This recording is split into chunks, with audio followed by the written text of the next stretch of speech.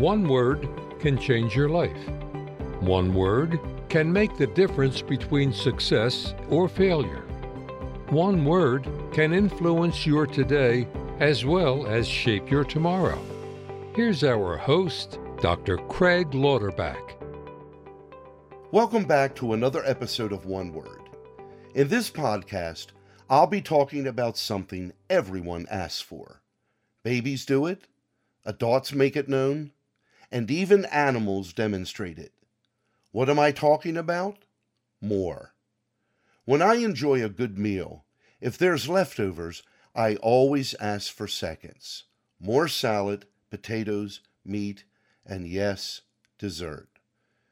When my children were very young, they loved when I would throw them into the air and then snatch them quickly back into my arms. Following their laughter, they would look at me and say, "Daddy, more." When something is pleasurable, it will always leave you wanting more.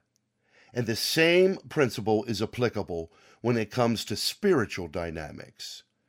One of the names of God in the Old Testament is El Shaddai, the God who is more than enough. Did you catch that? More than enough, not the God who is just enough.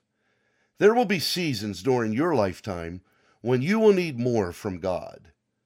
When David faced a lion, he needed more. When he defended his flock from a bear, he needed more.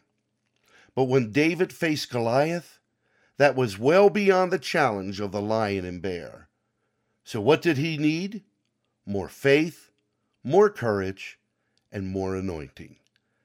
David would not have been able to accomplish what he did without God's increase. And you will never accomplish what God has purposed for your life without his increase as well. I love what the Apostle Paul says in Ephesians chapter 3, verses 20 and 21.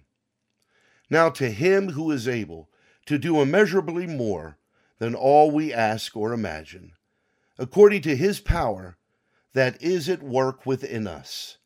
To him be glory in the church and in Christ Jesus throughout all generations, forever and ever. Amen. God will give you more when you endeavor to do more for him. Did you hear that? Let me say it again. God will give you more when you endeavor to do more for him. The Lord is an investor, and you are his investment. So let me ask the question, what kind of return is he receiving from you? I've heard people pray, "Lord, bless my ministry with increase." Now, there's nothing wrong with that prayer. In fact, that's the kind of prayer God wants us to pray. However, until we are willing to give more, God will not give more. Did you hear that? Until we are willing to give more, God will not give more. The most influential motivator in a person's life is passion. Passion is what drives people to take risk.